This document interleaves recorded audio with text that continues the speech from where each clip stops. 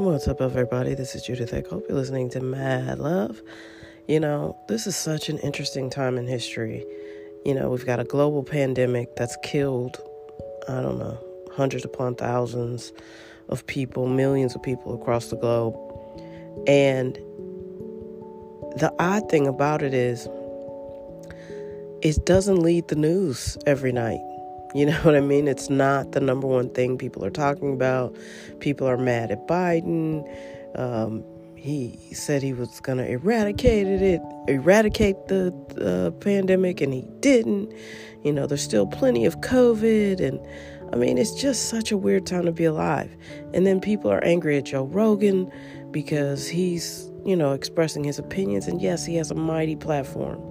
But why aren't we more focused on creating a society that trusts the news media and the government more than someone who lists their occupation as a comedian? Joe Rogan is a comedian. When you look up his information, that's how he describes himself. So it's like, why are people trusting comedians more than the news?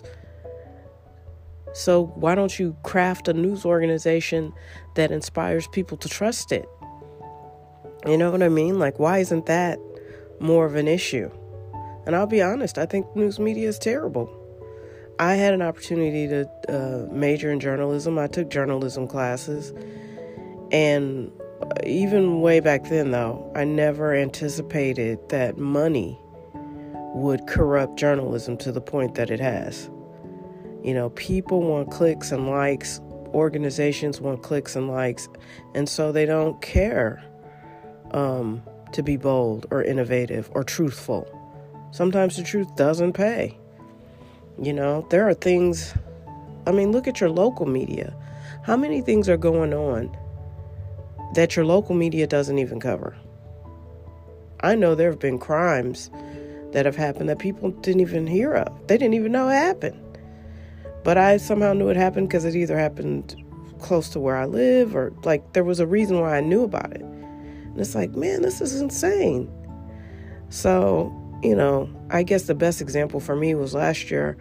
I interviewed with the local PBS station, and I was excited about it until I realized the person who had held the job that I wanted had held it for a long time, and she had just been promoted, and they weren't looking really to change the status quo. She just wanted to find some version of herself, because we have a local political show that, these people are not even really knowledgeable about how things work.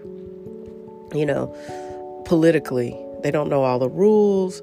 They're kind of vague and abstract about how things should function. And they're all kind of older. And so my first pitch was like, I want this job so I can change that show. Because, if this is our political beacon of a show, we're in trouble. They're all older journalists. They don't really do the details. I don't even think they really read up on the issues anymore. And I wanted to change that show more than anything. And then, of course, I'm interviewing with the person who's allowed that show to stay that way. So I was like, this job isn't for me. They didn't care about content. They want to talk about budget. And I was like, this is status quo, and I'm not what I would call a rebel or anything, but, when I see something broken, I'd like to see it fixed. And, it's a great station. I love PBS. I watch a ton of PBS programming. But the local stuff, especially the political stuff, is just anemic and feckless, And granted, I did spend enough time in D.C. to watch a ton of local political programming. So I know I'm biased, but if they're the representatives, no wonder our electorate is so ignorant about what's going on. And, people don't read the news.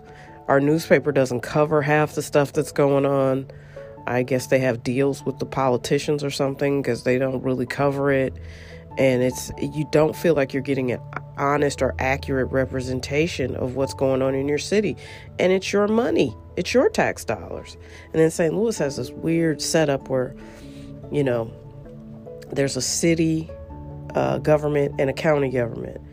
And they're in close proximity to each other, and they don't work together unless they work together. It's weird. Like the airport is in the county, but it's owned by the city. It's strange. And then you don't realize how goofy it is until you get a global pandemic, and then you've got the city making rules, and then the county's making rules, and then the surrounding areas are making their own rules. And it's like, but we're all one metropolitan area. So, 2 streets over, you're in the county in some areas. 2 streets in, you're in the city in some areas. So it's like, this is a very bizarre way to try to run a city. So I don't know. I just don't get it. I don't get why we're mad at Joe Rogan and mad at Joe Biden. Listen, Joe Biden is old. He is old as dirt. And he was old when he was a vice president. And, I think he's a smart man? Yeah, he's just an old man. And I don't know why the two-party political system keeps delivering these crappy candidates to choose from. But, it would be nice if we could get someone younger, I don't know, between 40 and 60, who is politically savvy, who wants to do what's best for the most people possible. A fiscal conservative would be great. I'm not a Republican, but I'm also not a liberal. I'm very much a moderate. And I will split my ticket for the right candidate. And I just wish we would start seeing the right candidates. Let's take a collective moment to manifest that together. Ooh, please send us good political candidates, people who actually want to serve. Because I think the days of people being noble and entering politics are gone. Very few people, as evidenced by their actions, really want to serve. They're there to serve themselves. They're there to make the checks and take the photo ops and smile and appear as if they care about people, but really they're padding their own pockets. You see it every day. I don't know why anybody would want to be a politician. I wish that field would go away. I wish there was a more democratic and fair way to assess politicians, because, they put these slick ad campaigns together and people don't read. They just show up at the polls. Oh, that's a name I recognize. These billionaires are just pouring money into their candidates' names, and name recognition. It's deep. And I just pray that changes soon, because it's killing us. With COVID, with diabetes, with you name it, violence, it's killing us. This unwillingness and inability to admit that we've gotten it all wrong, and that we need responsible, grown-up, emotionally mature people to take these serious, grown-up ass jobs and help people. That's what the government exists for. To me, a federal government exists for COVID-19, and to have gotten it so wrong.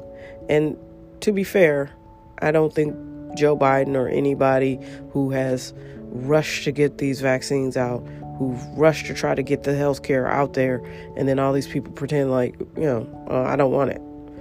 They're not even pretending. They just won't go get vaccinated. That's not the government's fault. I think the vaccine is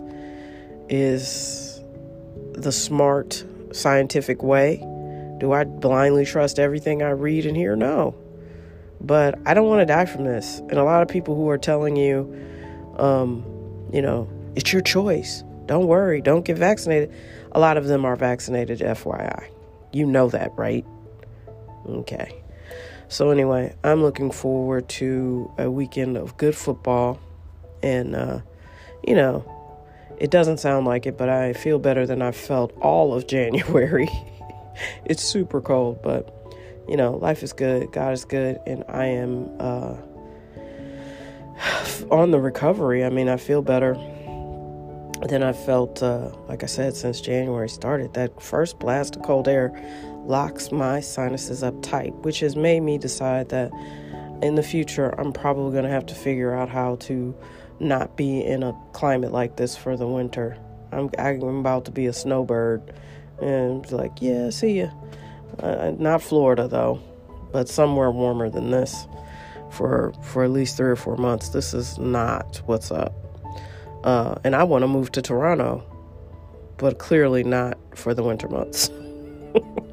Or never have to leave my my spot, you know? So we'll see. You know me, I'm always trying to come up with something. But anyway, we need to build a society where people trust the media and get news and have, you know, an emotional intelligence bar. There was a time in history when you would turn on the news and watch Walter Cronkite and you trusted what he was saying and you felt like he was delivering you news that could help you make good decisions. I don't think we have very much of that right now. I mean, it feels like everything and everybody is for sale. And I'm not cynical, but I'm cynical about that. So watch less TV, read more news, get as many opinions and sources as you need, and make informed decisions. Because this is what you get when you get lax and when you get apathetic. You get a bunch of people who don't know what they're doing for real, and they just, you know, kind of lead us down this path of like, what? You know, the fact that Donald Trump was president at all kind of makes you think that we're in a really bizarre episode of Punk'd. And I'll tell you why I think that. Like God has a sense of humor, because I know Vladimir Putin is a dangerous person, but his last name is Putin. Putin. And in America, you don't want to be around anybody who's Putin. So, I mean, that's just like, really, God? Putin. That's the name. It's almost like we're not in on the joke or something. All right. That's it for me. I know, that was lowbrow. Sorry. All right. Have an amazing day. Be your best. Thank you so much for listening. If you're in St. Louis and you need a ride, check us out on Turo. Yeah, got 2 vehicles. The BMW just got back today, and I got to get a small repair done on it, and then it'll be back out there for you. So get on it. Check us out, madlovepodcast.com. There's some articles posted. I haven't posted anything on the blog recently, but the stuff that's up there is good. And if you haven't looked at it, you should. All right. Have a great weekend. All right. Talk to you.